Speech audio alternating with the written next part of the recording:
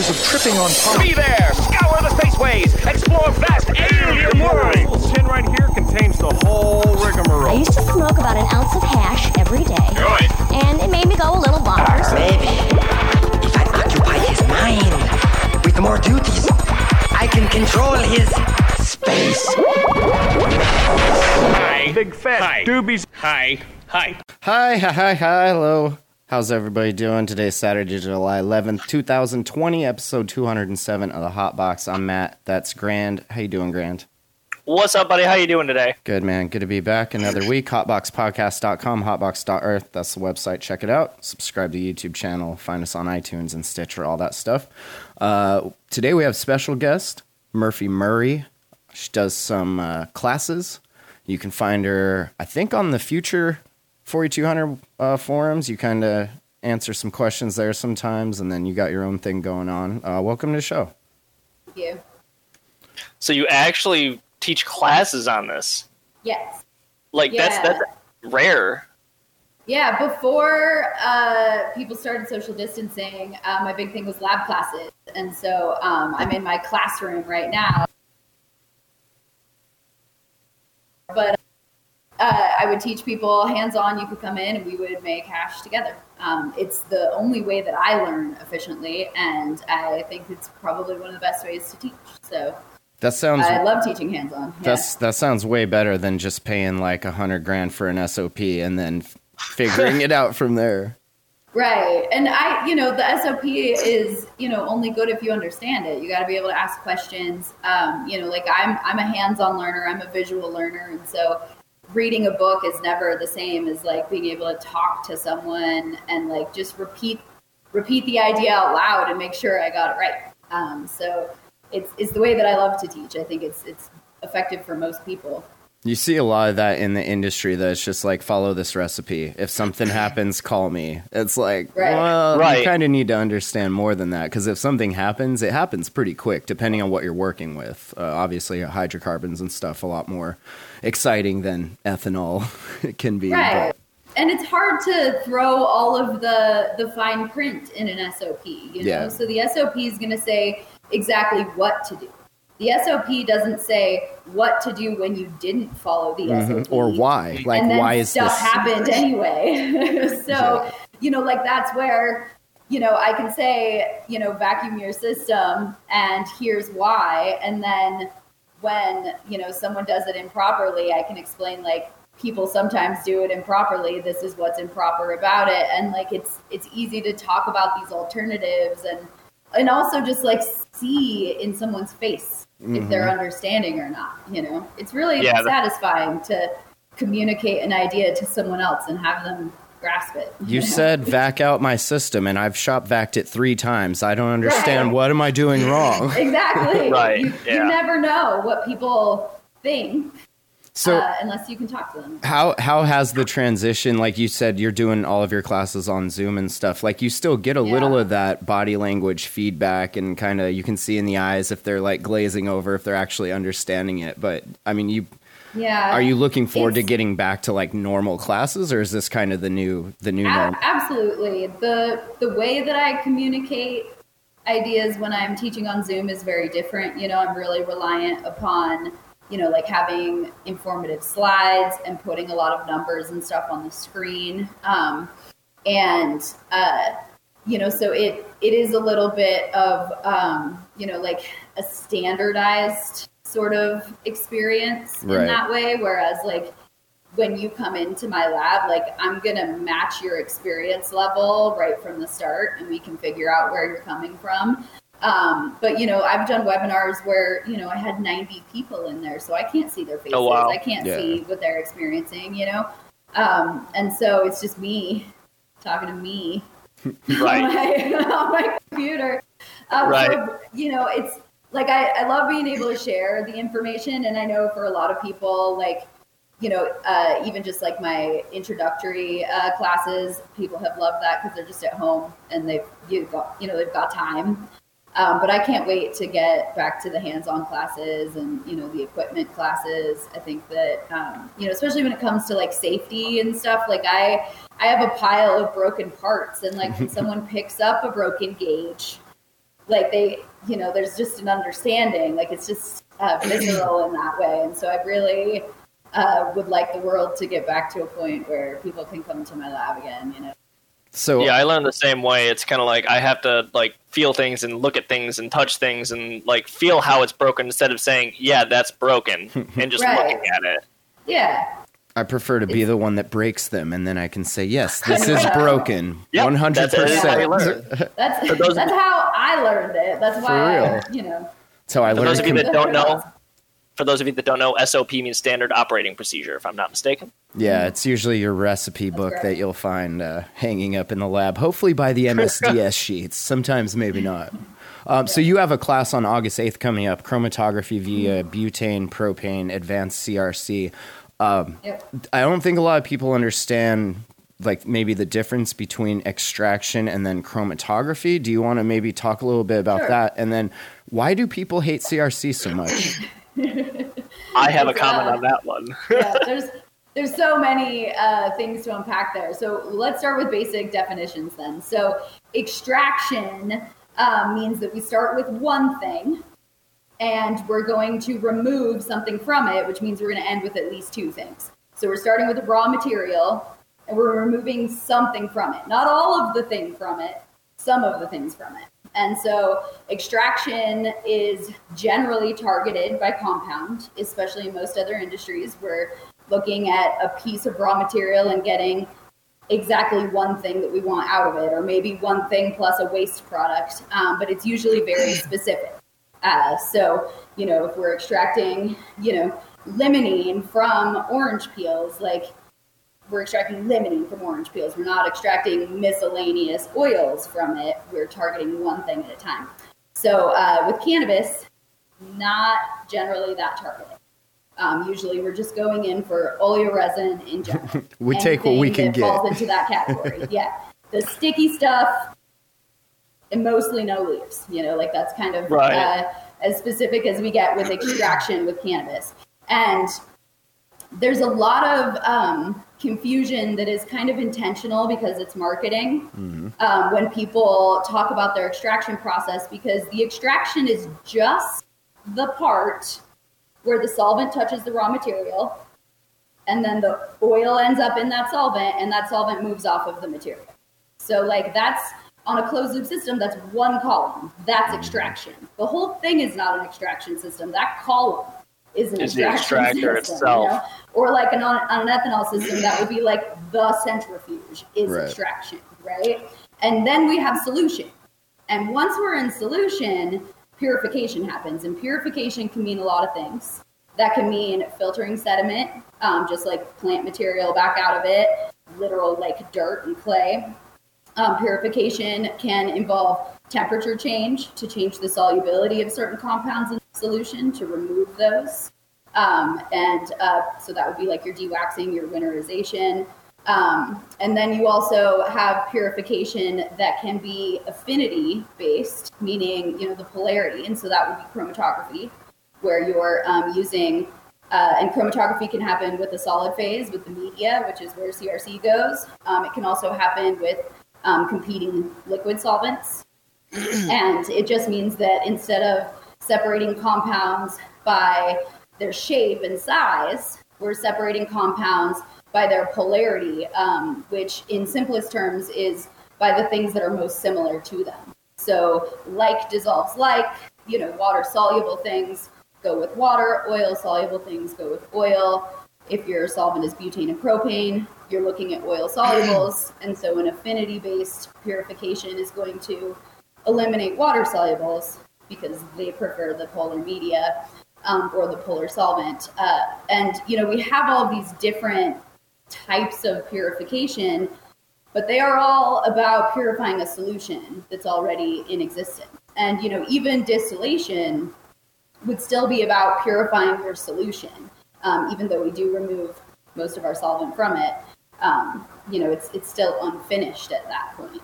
And so, the extraction in the cannabis world has gotten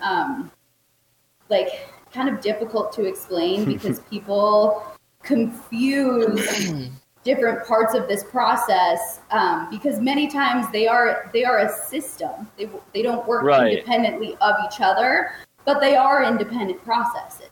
Right. And People are calling an extraction the whole thing when it's really just one part of the entire process. Exactly. So someone might say, well, I have a really refined extraction process, so I don't have to do any purification. But like if you extract at -40, that's, purification by changing solubility, compared to someone who's extracting at, 10. So like there's all these different factors, and the way people tend to describe their process, it gets pretty convoluted. And that's where CRC can be very messy, because CRC is just the use of powders. If we're describing it, it's, just if I'm using polar solid phase media to filter my process. And I try to promote the use of the term chromatography instead, because chromatography really puts emphasis on the fact that it's an affinity-based filtration method, because you can use clays as a sediment bed filtration just for removing particulate. Right. So like heavy metal remediation is technically just like a particulate removal, right? Like they're solids, they're insoluble, they're in our solution, but they're not dissolved. Right. And so sediment bed filtration wouldn't remove water solubles. It would just remove things based on their shape and size. So they're too big to get through the clay. Whereas chromatography implies that not only are things probably too big to get through the clay, but also that they have, like a chemical affinity. There's a bond there that's going to prevent that product from making it through the clay, which is a little bit more refined. And if we pay attention to that, we can control it to benefit us.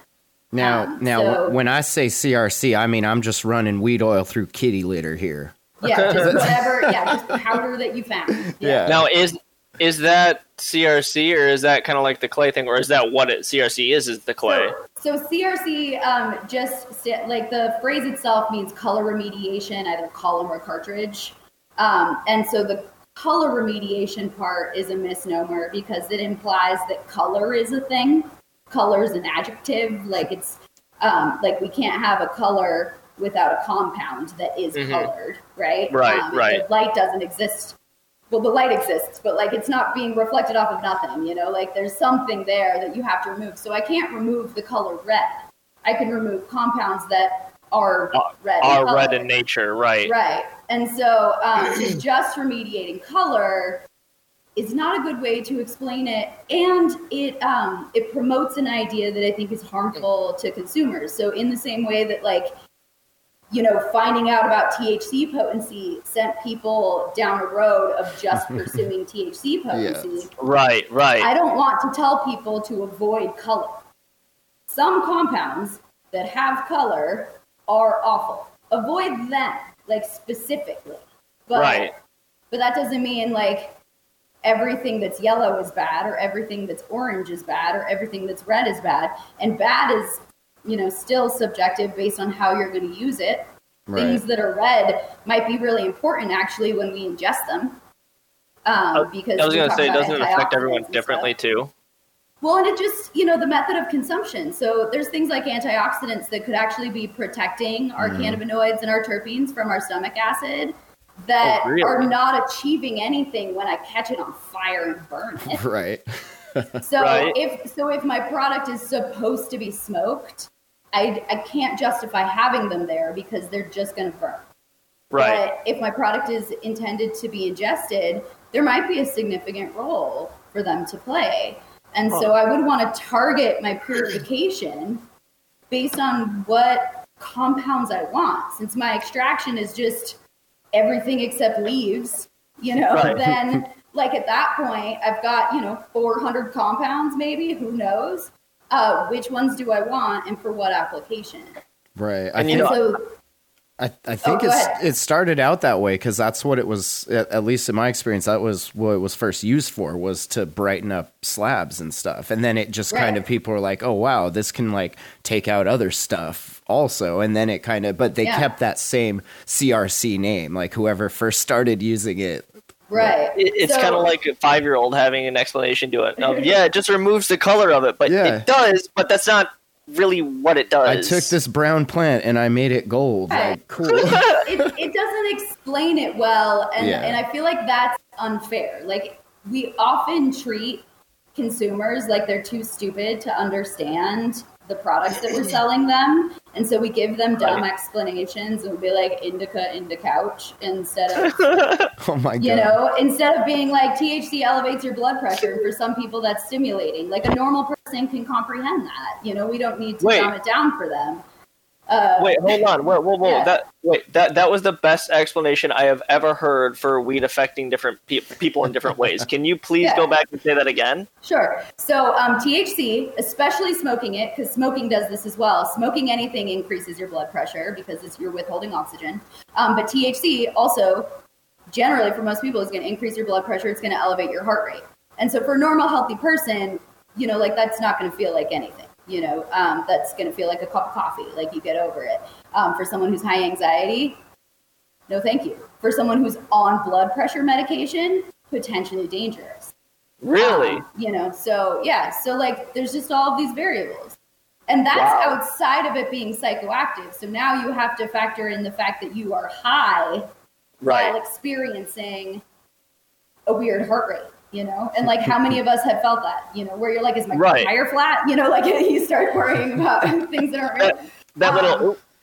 Yeah. And it's because it's the combination of that mental experience and that physical experience.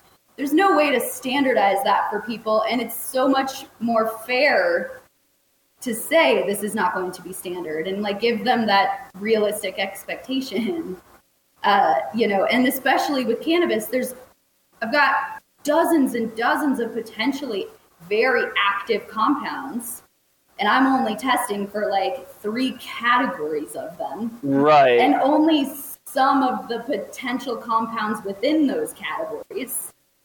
And so there could be tons of stuff in there that you have no idea. Exactly. And even the things I do know are in there, I'm not quantifying. And how many of those like COAs do you see up on the internet that are like, and what's this mystery peak? And what's this mystery peak? And people are just like, well, I don't know. It's near this other stuff. So maybe it's this, but nobody like knows for sure. You know what it is, Matt? No, I don't. It is almost dab time, my friend. Oh, nice. CBT maybe? CBC? They have CBC standards. I don't know. Mm-hmm. So you my God. You there's won. a lot of debate over methods on some of that stuff because it isn't well studied. And, you know, like, I mean, the more that I learn about cannabis, the less I feel like I know for sure, you know? Like, it's very upsetting to me when I'm making isolated THCA and I finally get all the Delta 9 out.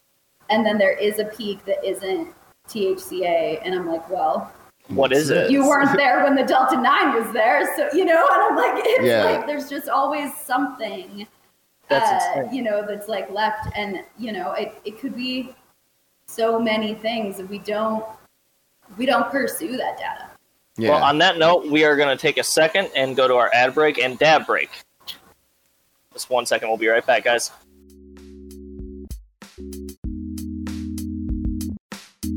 This episode of The Hot Box is brought to you by Gary's Glass Adventure. Go to garysglassadventure.com and check out his shop for any of your dabbing needs.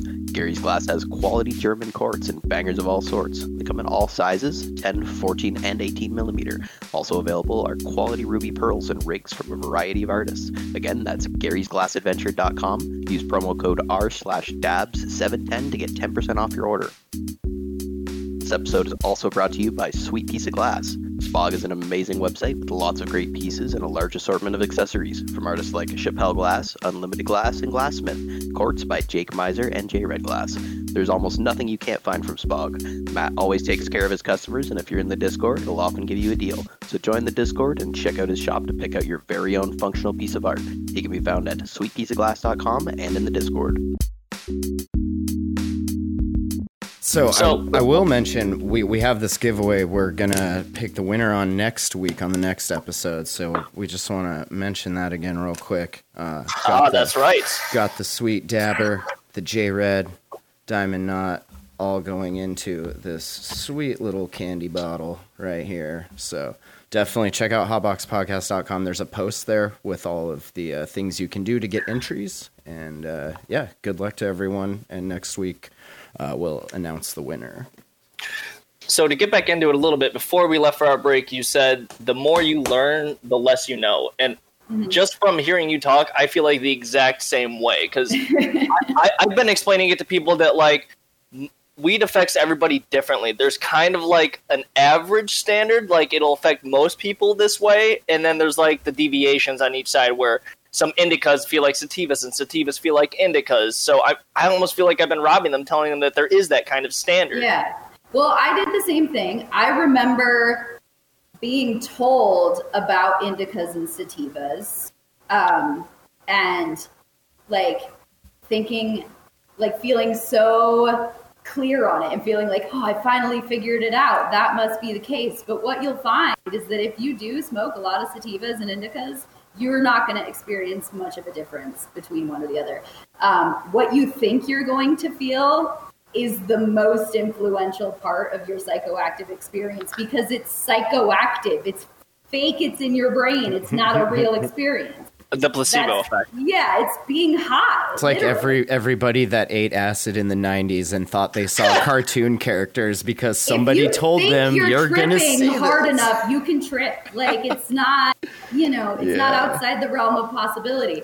So, in that regard, like we've created that experience by telling people that they're going to have it. But ultimately, what we're finding when we actually test everything is that the biggest influence on the chemical output of these plants is the life experience of the plant. So at the time of harvest, think about it this way, cannabinoids are accumulative, right? So the plant starts producing cannabinoids and then they're there. And then it produces more and more and more. And the ones that it started producing early on didn't go anywhere. They have, there's a potential degradation path. They change. That probably has a lot more to do with, the UV and the light, but I don't know. I'm not a plant scientist by any means, but the idea is like those cannabinoids are relatively stable and they're contained, right? They're within that resin structure. Protected. And they're accumulative. All of this terpene content, as well as a lot of the other water-soluble content, and then, you've got things like flavonoids and esters, a lot of other category, the antioxidants, things that are going on in this plant, a lot of those are produced on a daily basis. They're constant production by the plant. So terpenes are not accumulative.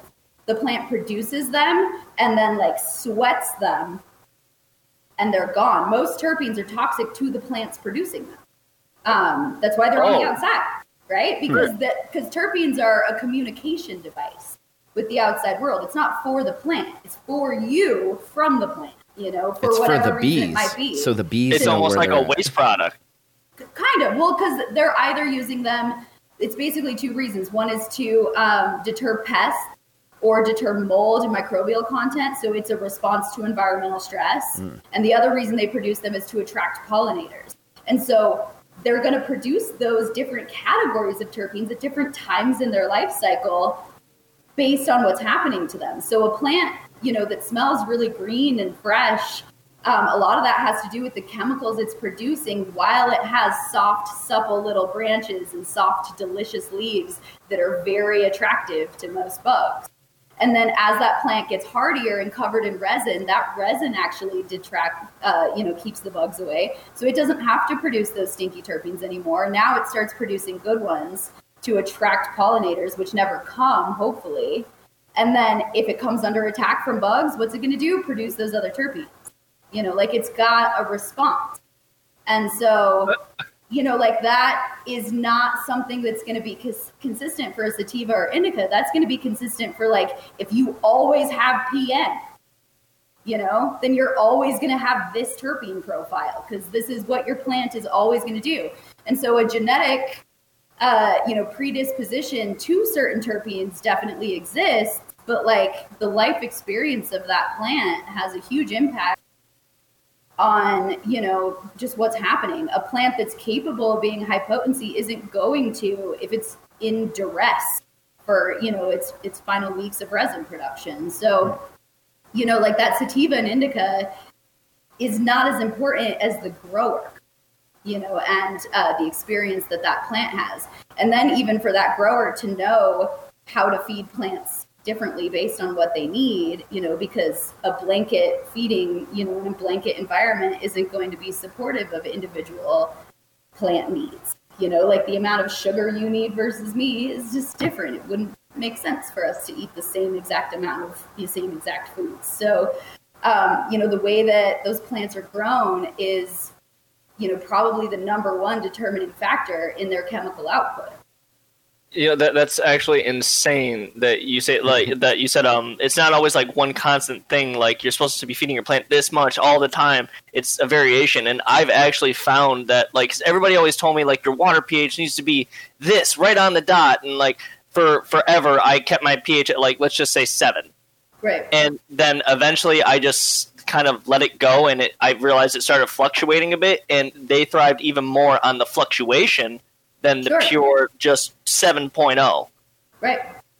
It's like they're taking more when out of different areas. Well, and they have a response to that, right? So like plants are going to grow differently based on if they're well fed all of the time or if they're hungry. Like a nitrogen deficiency isn't gonna, do you any favors, but there is something to be gained by like letting the roots get compacted a little bit before you transplant potentially. Like there are some types of stress on the plant that, are going to help make it stronger. Because it's natural stress. Yeah. And so like that's where like I'm not a plant scientist. I can't tell you how to grow the best weed. I only can judge your weed on its chemical output. That's all I've got. And so if you can't grow those chemicals, I can't extract them. I like that, though. You said the stress like helps it grow because there's even a tack where you break a branch in a certain way. So you stress it out and then let it heal again, and it becomes even stronger. It's like breaking a bone. When you break a bone, it's going to become even stronger where that break was. You're never going to break it again in that same exact spot. Wow. And that's, it takes skill and understanding and experience to like be good at those things. But it also is the exciting part because that means that like weed will never always be the same unless we do something the same all of the time. And most of us are incapable of that. So right. For real.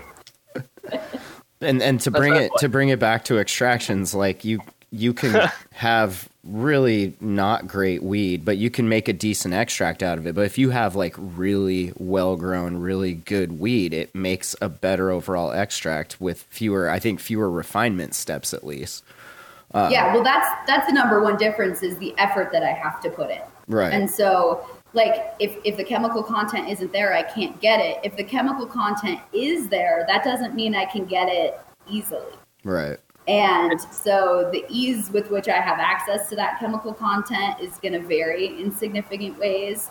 And this is something that I'm really excited about being able to test for because, like we test for potency and then we test for contaminants, we test for residuals, we test for, pesticides, whatever. But we don't test for the other categories. Like we don't test for esters. We don't test for flavonoids. Most states and labs aren't even testing for water content. Like we're not testing for, like unless it's being demanded because everyone's just like one more cost. People want to keep the fees down. So anything they can cut off the list, they try. Oregon doesn't test for ethanol at all. So like there's these gaps in our testing, but one that is starting to gain some momentum that I'm excited about is being able to test the lipids, so test all of the waxes, right? Because cannabinoids are lipids too, and so that means that extracting them is inconvenient when there's a large amount of other undesirable waxes in there because they tend to extract and precipitate in a similar range. That's why it's so important to winterize properly before you distill because you can distill the waxes right over too. They are too close to each other. And so being able to test your plant for wax content before you extract it would actually tell me if I'm going to get higher yields or not. Because if I have a pound of weed and it's both a truly homogeneous 20% THC whichever one has more waxes, and specifically the like shitty old watery waxes, that's going to give me low potency, which means that by the time I refine it, I'm going to have a low yield compared to the other one that might have, it would literally just be fresher material most likely, or no foliar sprays, less heat stress, you know, different humidity conditions in the room, whatever is causing that. And so we're talking about like the thickness of the trichome, you know, like the shell around it. We're talking about like coating on the leaves, like all of these other places where stuff that's also soluble in our concentrate. If I could test for that, it would tell me a lot more about the plant. And that would be really useful to you as a grower, because that would be the difference between one nutrient and another. Mm-hmm. If they're both giving you increased resin content, but one of them gives you lipids everywhere on the leaf and one of them is just giving you strong trichomes, like that'd be a huge advantage for us to test for. And no one's ever talked about it, but now people who are paying a lot for rosin are starting to care because their yields are trash. Interesting. Right. So unless they can test for this, rosin won't be sustainable. But if they can test for it, they can fix it. And if the rosin heads fix it, I will benefit because I can already extract the stuff they can't based on doing more cleanup to get it good at the end. And the less cleanup you have to do means it's cheaper for us. Right. So if no more $100 can grams lead the charge on this, yeah. No way. And what's great about it too is that once we can test for those waxes, we can actually study them, which means we could find out if they're harmful for you. We can find out if they're relevant to use in chapstick or topicals, or if they're helpful as like an inert substance for a gel capsule. You know, like then we can start to actually use products because we'll know what they are and what they're doing. Do you actively smoke weed? I love smoking weed. I'm very picky. You are the smartest pothead I have ever met. I've just been sitting here like, what? Like, I've been understanding it all, but like, holy shit, you know a lot. I mean, I do teach a lot, so I've gotten pretty good at, trying to talk through it. You get a lot of questions that you get to then follow down further and know more about. And yeah, that's cool. And these are all questions I had too. I just had them slowly, over 10 years in the industry. And so like, I have been wrong and repeated incorrect things. We all have, I'm sure. Oh, all of us. I've never been wrong in my life. It sucks. We just don't know until we find out. And so, that's where I have even more hesitation than before, because now if I haven't proved it with like a witness in my lab and 2 third-party COAs, it might be fake. Like I can't trust anything anymore. Goddamn movie magic. So we have a lot of younger people that come and they find the subreddit through Googling stuff, and a lot of people like in states that are non-legal. And I see a lot of questions about like kids that are in college now, like what they're studying and what they should be studying as far as getting into the weed industry. I always tell them like definitely learn to drive a forklift, because it's going to be a lot of that. Yep.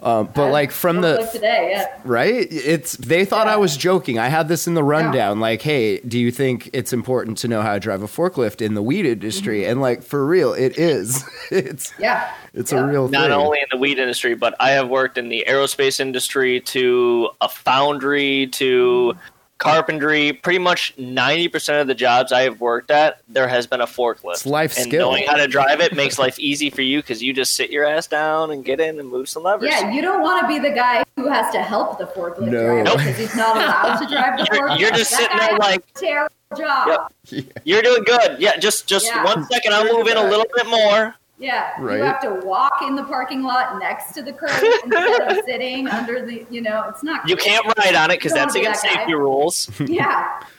But like, as far as like a science pursuit, like what would you recommend that these kids start to pursue as far as like classes and majors and stuff? I mean, if you want to work in the extraction industry, like, and actually doing production work, like making hash, I would honestly really strongly recommend engineering, because, we are definitely moving towards GMP, good manufacturing process, procedures. And like it's going to be very process driven, very systems oriented, and it's going to be pretty standardized in our near future, especially in the more global markets, like the hemp industry. And, and even in the pharmaceutical world, that engineering expertise, I think, is a huge advantage over a classroom full of chemistry graduates.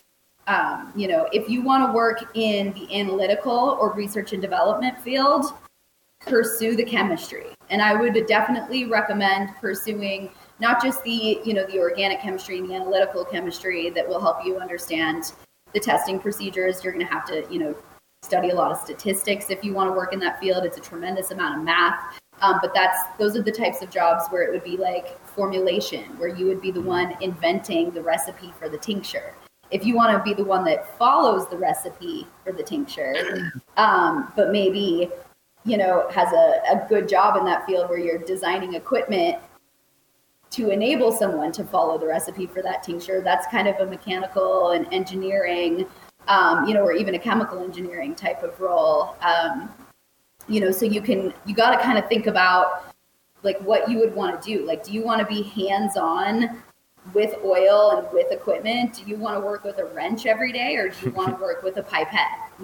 Can you handle, like, are you going to be comfortable in a respirator 8 hours a day? Because if you want to work in extraction, handling dry biomass, that's not like a cute lab coat and like fun, and like your favorite pen. That is a dirty physical labor job. It's the worst. Yeah. It's literally the worst.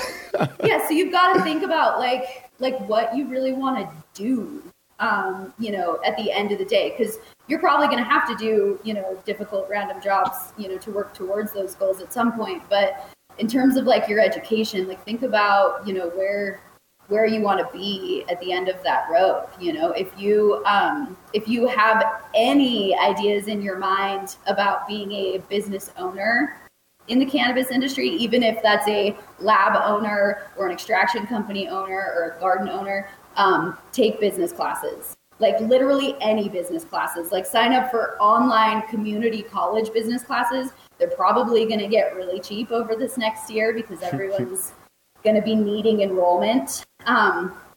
But the more you understand about like the differences between an S Corp and an LLC, the more you understand about like things you can get sued for when you have employees or not, not to mention just like how to write a business plan and do all of that, like the more likely you will be to succeed. A lot of cannabis jobs are still just regular jobs. Like the cannabis part just makes it more expensive and less profitable, I think. And here, your paycheck is cash. Good luck. Yeah, exactly. Right? Cool. So like, and the cannabis information is evolving. Like if you came to me today and downloaded everything I know about cannabis right now, you would be behind in 2 days because I'm going to find out something in the next 2 days that I didn't know now. And it might be really important, like it's in flux. So you don't need to know any of the things that I knew for the first 5 years of my career because those things are all garbage now, like they're not important anymore. And, so the future of, what's going to happen, like if you're not going to graduate college for, 4 more years, we might not smoke weed in 4 years, and I have no idea what's going to happen. Like before vape pens became standardized, if you would have told me that people were going to be carrying around oil and smoking it out of pen, I would have been like, nerds. Right. Even when vape pens were getting popular, I was like, this is too expensive. There's no way that people are going to keep doing this, because I remember when the pen battery was like $300, $400. And I thought, there's no way this will catch on. Right. And, remember when I said I've been wrong a lot? Yeah, like I've been wrong so many times. So, I don't think it's important to know everything that's happening in cannabis now. I think it's important to know how to work in the field where you want to be in cannabis, and then have the business skills and the negotiation skills to get that when you're ready for it, you know? I know a lot of really smart chemists that can't negotiate in a job interview, and that's how you get taken advantage of in the cannabis industry, you know, like so, you know, some of these life skills I think are just as important.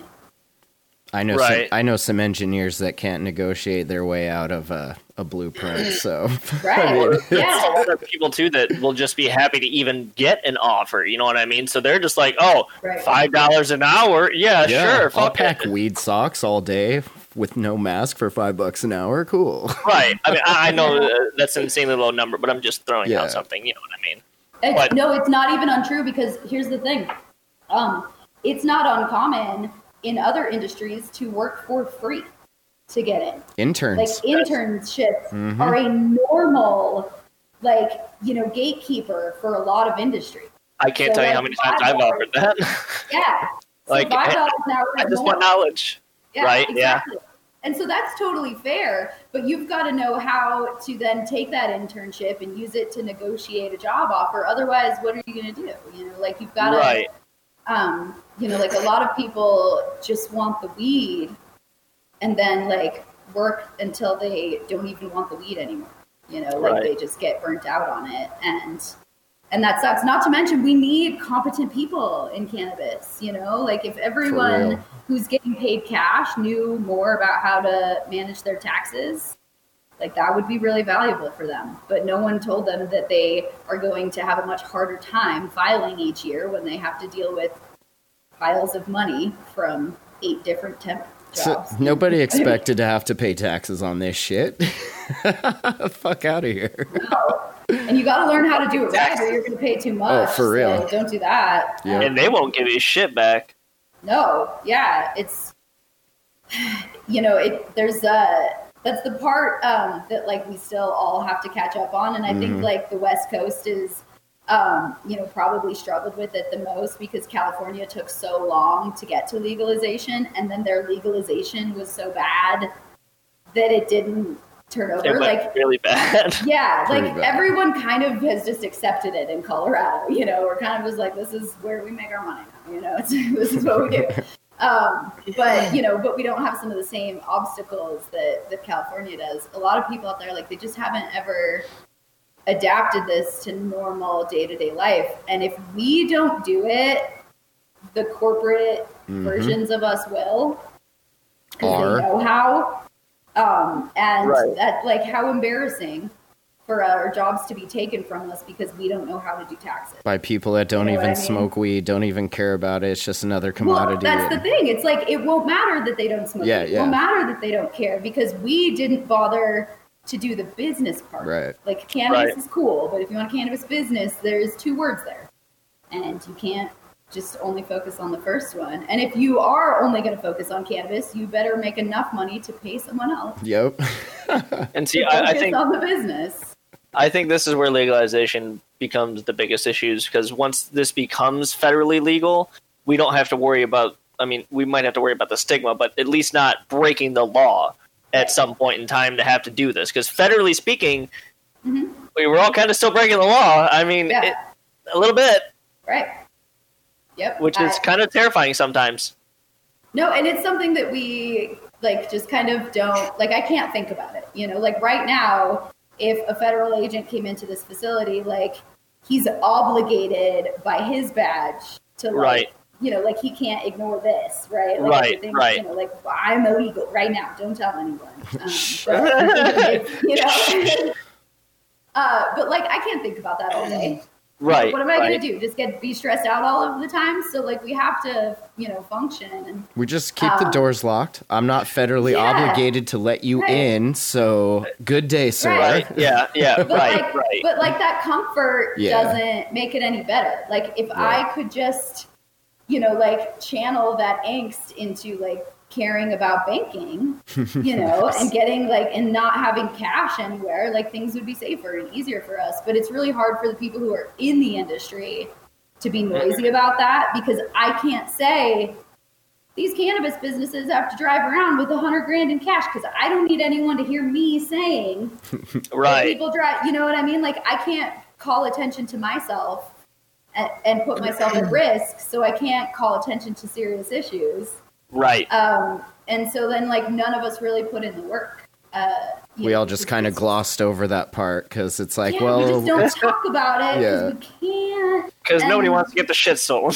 Right. Yeah. Like so it's a really, it's a, really hard situation for us to be in. It only really gets resolved through legalization. And if we're not prepared to step up to the rest of the obligations that will come with legalization, then Right. we won't be the ones that get to do it, Right. That is the biggest thing. Like you said, the obligate. We need to take responsibility for it while legalizing. We can't just go fucking legalize it and then be done with the issue. It's not that simple. Right. Like, I hear people say the words, or the letters, I should say, GMP all of the time. I have never once been into a GMP cannabis facility or hemp facility. There's a lot of people who say they have them. I've physically never been in one that would actually qualify as GMP. A lot of people have a lot of binders. Have them or are in the process of making them. Yeah, well, and even though it's like you can have the binders, but then you still have, like, all of these, components that won't meet any of those. Like you're still not OSHA compliant because you're over here standing on buckets. Buckets on like, the there's floor. Still all of these, so like You've been to my lab. none of us, like, I mean, I'm sure someone, maybe you'll get an angry email from someone that says, yeah, and if that's the case, like, let's go. It's going to be the clear scientist, and the clear scientist is going to be like, bro, come to North Carolina, check out my giant fucking facility. I don't know. Does he do a mycotoxin test on the corners of his piping? Like, let's find out. I don't know. Like, There's a lot of raw material. It's a lot of piping. That's what I'm saying. And it kind of, I'm new into kind of growing for myself. I'm my own caregiver and a few other patients that I have. But kind of getting into it, like, that was kind of one of the most disheartening things. Is I tried to do, like, everything completely right and keep everything as clean as possible, and everybody else was just like, I don't worry about that shit. And it's like, what? But mold, like, cross contamination is the number one contamination, and it's stupid because it's the only preventable contamination. Like, everything else kind of is a part of the process, so we have to mitigate it. But, like, cross contamination is truly just us ruining it. Keeping a clean room is a lot harder than it sounds. It's extremely difficult. And I'm not, like, criticizing other people when I say that no one's GMP. Like, I have cracks in my cement floors right here next to me, Like, I get it, I don't see dabs all over your walls, though, so you're doing good. That's nice. Here's the thing. If we got dabs on the walls, we would wipe it off immediately. So Damn. You would never know. You need to come down here and tell some If you people get dabs that on the shit. walls, let me know. I'll come take care of it. It'll be gone. It's it's a difficult thing to do, and it's difficult to do in transition for our industry because, like, there's people who are operating at pilot plant scale right now, but that's about as sophisticated as it gets. And even, those people aren't being fed by other pilot plants. It's still all kind of vertical. So everyone's kind of picking and choosing the parts of their process that are the most clean, and of course, what else can you do? Like, the cleanest room in our facility is the packaging room. I don't go in there. I don't even open that door because I don't want to be responsible for it, but so, like, we're putting all of our energy into the final location for final product because it's the best investment, of that effort. Because, like, if I bring a steel tank from outside into my lab, like, I've got mud, I've got shoes, I've got, all of these different things. So it's hard to, it's hard to criticize everyone. Like, I'm definitely a part of it, but we all need to be really honest about.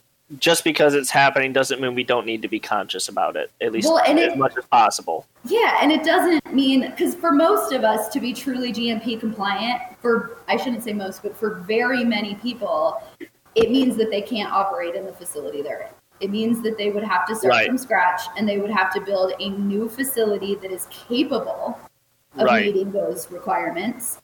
Like you can't just add floor drains at a reasonable cost to certain buildings. You know what I No, mean? Like a lot of that you stuff can't needs just to be done add from the ground fire up. suppression when you've been like running your lab on a second story of a grow. Oh, Like, people will sometimes try, these things though. are not, they're just not economical. I mean, I shouldn't say you can't, but like for the $300,000, I would build a new building. So for a lot of people, it means a change that's unsustainable for their current business. It would mean buying completely new equipment, not upgrading what they have. And most of us have not, established the infrastructure to be able to Do that. income or have a capital of our own. And so it's easier to fight it, and keep making money. But I think that it is like anyone else that's going to compete with us in terms of like coming in at that national level, they will just build it properly with no expenses spared the first time. And they might not love cannabis as much, and they might make worse hash than you, and it won't matter if you're not allowed to make it at all. Yeah, right. Right. So I heard we just got to trap again, and then you still won't be clean. right. Keep a clean trap. Yeah. I heard you guys, your team, you guys won a cup with some CRC, and I don't know if it's true or not, but I heard that the person that put that cup on was a real CRC hater, but you guys like won the cup. Can you like tell us about that a little bit? The ultimate fuck That's you. That's a fun story. So I went to Barcelona right before, I guess coronavirus was happening, but I went to Barcelona anyway. And I was going to teach a class out there and just enjoy Spain. And it was the Ego Clash, which is one of my favorite competition styles. But I didn't know what style of competition it was before I entered it. So the way that this competition works is that everyone who enters smokes everyone else's entries right then, that day. Huh. And we all judge them. And it's, a private, I have my little tablet and I write my little notes on it.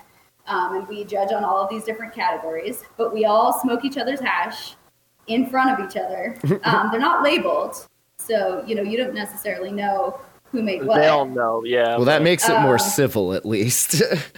Well, it's right. so that was my favorite thing about it is I knew which jar was mine. Of course, I could look at it and tell, and so I got to listen to all of these people as they smoked it and like hear them talk about it, and even just watching them dab it, and like seeing how they experience it, which was fascinating for me, and like I loved it.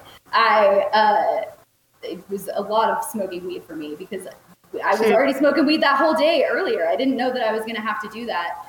Right. But yeah, so Third Gen puts it on. Third Gen Family Farms, and he's real adamant about just honestly anything that isn't this organic grown, water extracted and rosin.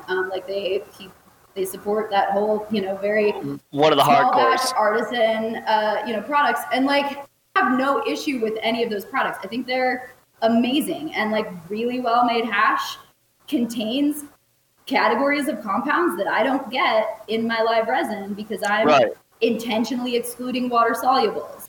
And some of those water solubles, when preserved and never heated, are great. They taste fine. I don't know that they have any like other relevant value, but if we're just talking about that experience, like that's why we get some really intense fruity flavor out of like a lot of water hash, is because some of those are like esters and things that I'm not, like terpenes is just one category that contributes to flavor, and it's the most astringent category. Like terpenes on their own are pretty harsh. A lot of these esters, things like banana, like that's just its own little chemical compound. That's not a terpene. There's no combination of terpenes that makes banana flavor. That's an ester. It's all on its own. So like a lot of these water hash, like they have great value. I have no issue with them. And it's funny because people who specialize in solvent tend to not necessarily hate on these other products. It's easy to hate on poorly made rosin because it looks like a booger, but other than that, like you mean polishing a piece of poop? Yeah, like we respect the craft of each other, But Third Gen definitely had posted a lot of videos about, just hating CRC and how it was garbage. And, and of course, most people, especially people in that, kind of area of the community, they're experiencing CRC from the bulk pack perspective. They're not experiencing it from a gram at a time at the dispensary. And so I would say that in general, like sauce that's available to you by the multiple pound is not as good as sauce that you can only get by the gram, an ounce of at most at a time. Like a lot of times what we make in bulk is not as good. And that's because most of the weed in bulk is not as good. And that's something the third gen knows, because he talks about that all the time too, that like it's all about the grower. It is 100% about the grower. Yep. And so like I can only make clean isolate from bad material, and I can make clean isolate and I feel great about it, but we're limited in that function. And you so still need those terps. He's complained about these these CR seed slabs and these, like generic bulk products that aren't good. Now, here's the thing to keep in mind. Those slabs were terrible before they were CRC, right? Like we're like talking just about, the worst. We're talking about brown, spicy, stinky bullshit. Oh, no. So like it would not have been better to sell it to someone as it was.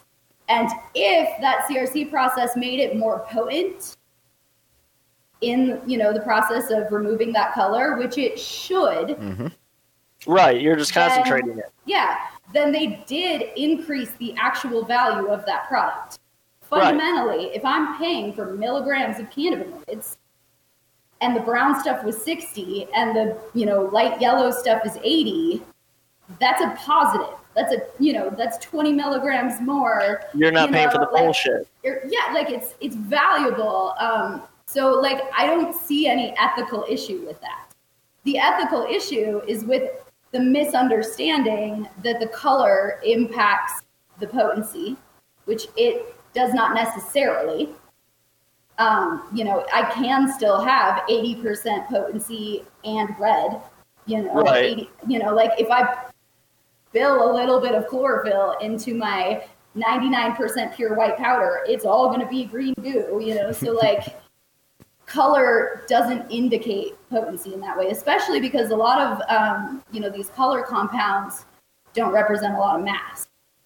Right. Like if I remove 100% of the anthocyanins from, a gram of cannabis, that is like a decimal point that's not going to add up to anything, like it's not going to change the scale necessarily. You're probably still going to have a gram.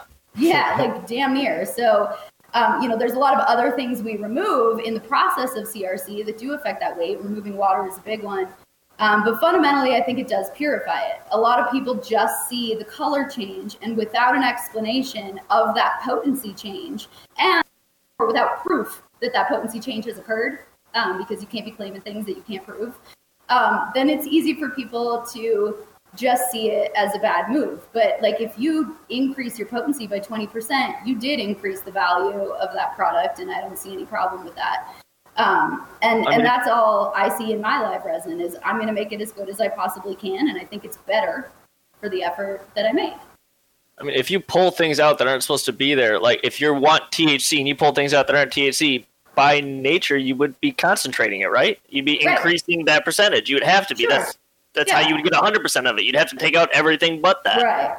But then we have this RSO logic of like the whole plant or the broad spectrum or the full spectrum. But like,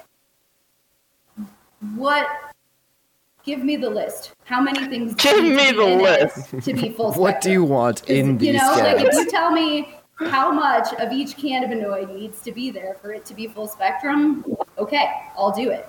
But like, if you can't give me that list, then you can't critique that list. If you can't tell me, like if you want to say that the esters in, the solventless extract are what make it better, then you need to be able to quantify your esters and prove that you have more than me.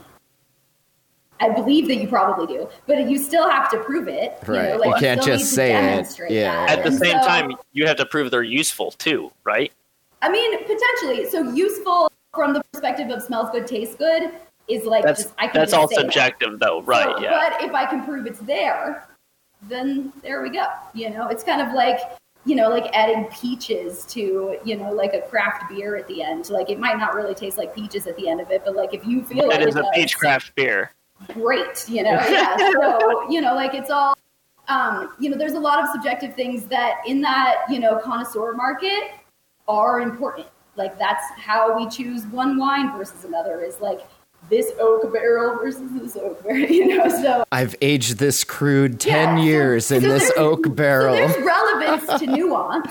Sure. There's relevance to opinion, but that's where it is an opinion. And so I was in Barcelona and I wasn't there to compete in any of the competitions. I was just there, to hang out and teach. And so I had to submit some personal to the competition because I found out, I didn't realize the Ego Clash and Third Gen, were a combination, but I had found out that several of the other Ego Clashes that had gone down in California were also won by CRC products. And so I just had to do it. So, even in the court of opinion, we still determined that, at least of the solvent extracted products, it won. And, second place was a CRC product as well. So, that was Kind Selections up in Canada. And it was incredible. Nice. Their stuff was amazing. I thought I was going to lose to them the whole time. So I think it kind of circles full back to what you were saying originally, is like kind of like the extraction is not the entire process, it's just a part of the process. Right. CRC is like should be a part of the process as well, or it can be, and it has nothing wrong with it at all. All it is increasing your potency. Right. And a lot of people want to argue for one method over another, but like, there's a lot of reasons why we would choose one method over another. So I can't say that it's right. Like I can't say that extracting with cold ethanol is better than winterizing in, a big, large batch reactor, because like the reason that you would choose one versus another might be based on, that your outdoor storage tanks are in the desert and it's never going to be okay for you to try and keep that cold because it's 109 degrees outside. So maybe whatever's feasible. Batch winterization is what makes sense for you. I honestly don't care which, option you choose. What I care about is if there's no waxes in your product at the end. And so like, if you're achieving the same goal, then it just comes down to like what's cost effective for you, what's possible for you. And, it's silly for us to all try to be better than each other when we're not comparing the things that make it better. Like no one is putting out there their cost of production per pound, but everyone will argue with you about why their lights are better. Damn. Prove that your lights are better.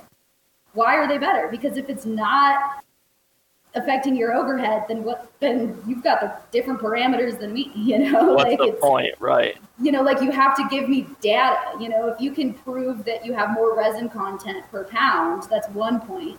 If you can prove that you have more resin content per pound and it costs you 20% more than me to operate, then I might be able to just grow more than you to make up the 20%, like there's all these different factors.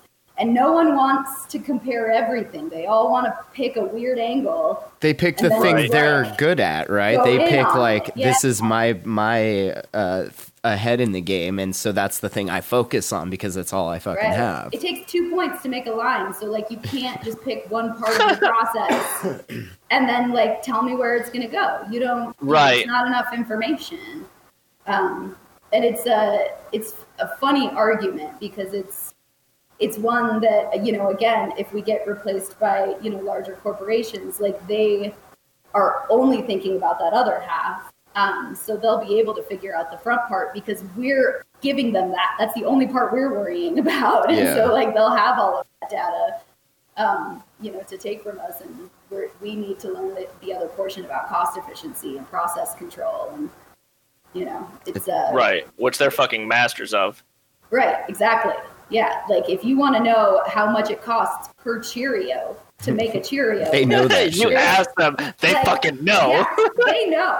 Like there's probably a guy at each plant that knows what his Cheerios cost, and he's probably hating on Milwaukee for having more. Right. You know what I mean? Like your Cheerios are mids, Milwaukee. It's all mids. Like these are the factors that like they will happen to us at scale. And people, That's funny. you know, like I love, you know, making some homemade hash for myself, but the industry is just bigger than that. We have to compromise, or we have to choose where we want to be. You know, I know that R&D is where I'll be happiest. Like I would love building a plant and setting it up and then going back every 3 months to say hi. You know, like I don't want to be the one showing up every day. Oh, that's the fun. Job, that's the fun stuff. That's what those of us that didn't go to school get to do. Yeah. And it's Hey. it's, you know, it's just like I know where I want to be in this industry, and so I'm going to kind of choose that. You know, that's a privilege that I've afforded myself after doing a lot of bad jobs for a long time. But I think a lot of people who want to get into this industry, like they don't think about where they want to work. They don't know. They just know that weed. Like, I want to work in the weed industry because it's got to be this glamorous thing, and weed is amazing. And well, and if Vice comes and films me, you're gonna think that my job is just like opening jars, and being like, you know, like it's gonna make it look like I don't do anything difficult. It's not gonna look like every 15 minutes I have to run and fill a bucket of dry ice, and then sometimes every 30 minutes I didn't go the 15 minutes before, and so now I got like 3 buckets of dry ice, and now I'm going to go to lunch. Like, you know, like it doesn't show you, you know, just like the day-to-day headache. So your chillers are down too, huh? No, it's just they weren't enough. So I have chillers and the dry ice. For real. You know? So, you know, there's no end to bucket tech. You will always need a bucket tech's sweet. Yeah. Bucket's the best tool there is. So, can people find your extracts in stores? Like, if they are you're in Colorado? I'm in Colorado. Yeah. So Sano Gardens is the lab here. We just do fresh frozen, live resin, and then we have our zirconia product line, which is just all isolates. The idea behind that line is to make isolated cannabinoids really cheap. So we don't make cheap shatter, we don't make cheap wax. I just purify that, and you can buy isolated compounds at those same prices. And that's all available medical and rec in Colorado. We're here in Lake Commerce City, and so Crystal Leaves is our neighbor right next door, and they have the best prices on our products. They've always got it in stock. You can also go to our website and check out the full list of who carries our products there. And I would love for everyone to check them out if you can. It's super tasty. We'll be sure to put that in the show notes and the YouTube. Oh yeah. Yep. I have to say I've been able to try some of it, and I've had a lot of different dabs from like a lot of different places and people, and that shit is very, very good. Thank you. It's, you know, I mean, we have a lot of credit to, you know, give to the growers. I can only do so much, but I really love our product because I do feel like I can dab a lot of it, and it's clean, and it doesn't give me that tickle. You know, part of that's because I formulate it, so I control the terpene ratio and the cannabinoid ratio. So, you know, there's some influence. People don't really understand that those can be very like irritating at higher levels, and when they like get this gram of sauce that's like just terps and then like a little diamond or whatever in it, and they're like, oh yeah, and then the next morning they're like, shit's all swollen up. I mean, I've done. And I've seen people dab like just the terps. Straight terps. You know? Oh, right. It's not a good time. It's not good. pleasant. No. So yeah, I try to keep that in a manageable range. Yeah. But it does fluctuate, because if we find out there's another compound that I want in there, I'm gonna go back and get it. So I'm gonna go back and get it. Hell yeah. And are you doing work with Trichome Institute? Are you doing classes with them? What do you? I interviewed Max a long time ago when we were doing this podcast, and that was interesting that I saw that Trichome Institute pop up in your feed. Yeah, so Trichome Institute has been doing like teaching for a long time, especially Max. Like that's his whole thing. Like, the interpeners and all that. Yeah, if you want to sit down and nerd out on weed, like Max can suck 14 hours out of your day, no problem. Like you'll just be going, you know.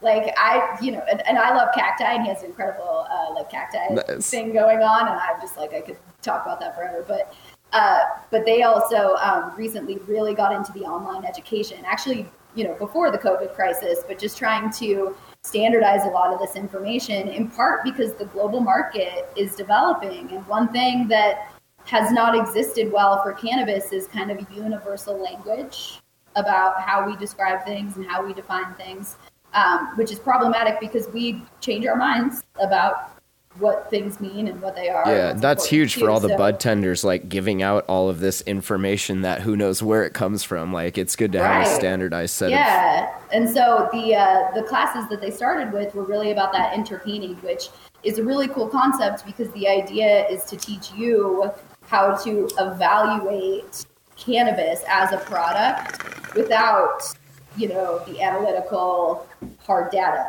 So it's Right. a really interesting contrast to what I do, because on my end, like in the lab, you don't test anything by smelling it. That's not how we figure out what things are. But interpening is all about that. And so, but that's hard to do digitally, So, Right. So they've really gotten a good team together to put together digital classes that are very interactive, very data focused, a lot of like links to further reading and reliant upon studies, so that there's just kind of a couple of angles for you to kind of grasp these different concepts about how to identify different qualities of your cannabis, from things to like moisture content, resin content, the aromatic profiles, those kinds of factors. And so I got involved with them to contribute to their cannabis consultants course, which is, an entry level kind of course. This would be for like your accountant for your business who like doesn't know anything about weed and would love to learn something about weed. Right. It would be helpful if she knew what a rotary evaporator is, Right. because she keeps seeing it on your itemized, list or something, what I You mean? guys So, go through a lot of rotary evaporators here. yeah, or like someone who wants to be a bud tender, but it's not legal in their state yet. But like they want to, they've met a bud tender, listened to him talk, and they think, I want to know what this person knows. Like it's that kind of everything class. And so they cover the grow, they cover how to read a lab test, how to understand a certificate of analysis. And then I cover a whole bunch of different just types of extracts, what they are, what they're made of, how to take a dab, just kind of the basics. And so that's the Cannabis Consultant Training, CCT. And it's just like a good overview for everyone. If you don't know anything technical about cannabis, or if you want to, have some evidence of your technical knowledge, because there's tests and quizzes and you do get a certificate at the end of it. And then I also filmed an introduction to concentrates that's a separate class from that, a little bit longer. And that just kind of goes into a little bit more detail about each of the extraction processes, and specifically how to perform, some of these tasks. And to like, if you have that, say you've already got an analytical chemistry background, and when you get on Instagram, you see the words that people are using to describe their shatter, and you feel like you don't know what's going on, take my introduction class, because I'll help you bridge the gap between, the organic chemistry terms and the cannabis industry terms, and kind of what these different products are. And to break it down in a way that helps you understand that like shatter and wax can both be 80% potency, and just some of the like the nuance that when you're in the industry all the time, you forget that Like other people don't mids know. versus boof. What's Right, the difference? exactly. Yeah. Take our class and find out. Mids versus Booth 101. Yes, exactly. That's funny. It's Hell yeah. I mean, that's my favorite thing about teaching is figuring out, where everyone else is coming from on these topics.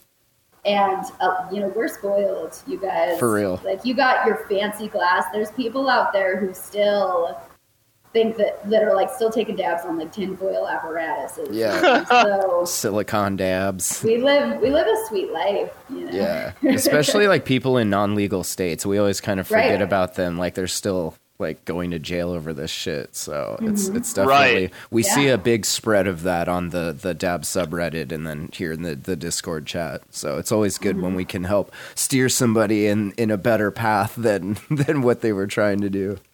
Right. What we call a medical apparatus will get you quite a few days in jail. Yeah, it's called paraphernalia, and you're coming with me downtown. Mm-hmm.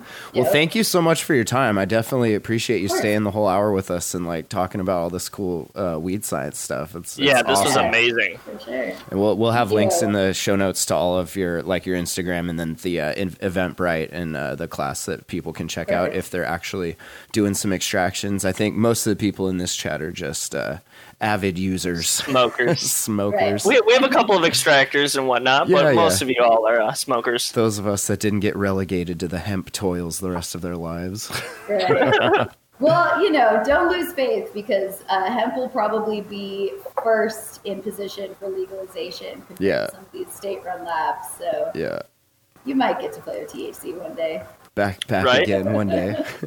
Hell yeah. Hotbox.earth, that's the website. Check it out. I'll give you guys a reminder one more time. We got the giveaway coming up next weekend, so check out the post, and it's in the announcements channel. You can check out all the different ways to get in on this sweet glass for free shipping. Are they going to get one more entry for coming next week? I don't know. That's up to Tooth because he has to do that on the fly and then find the winner. So it's up to him. If he wants to deal with that, cool. If not, you just get the entry for today and from last episode. So that's up in the air. We'll see. Yeah. It's up to how he feels, man. If you guys are nice to him, maybe buy him some cookies, perhaps a pizza sent to his house. He may. I don't know if we can accept bribes. Is it time for the disclaimer already? No. All right. The opinions of those expressed in this Discord are not those of the entirety.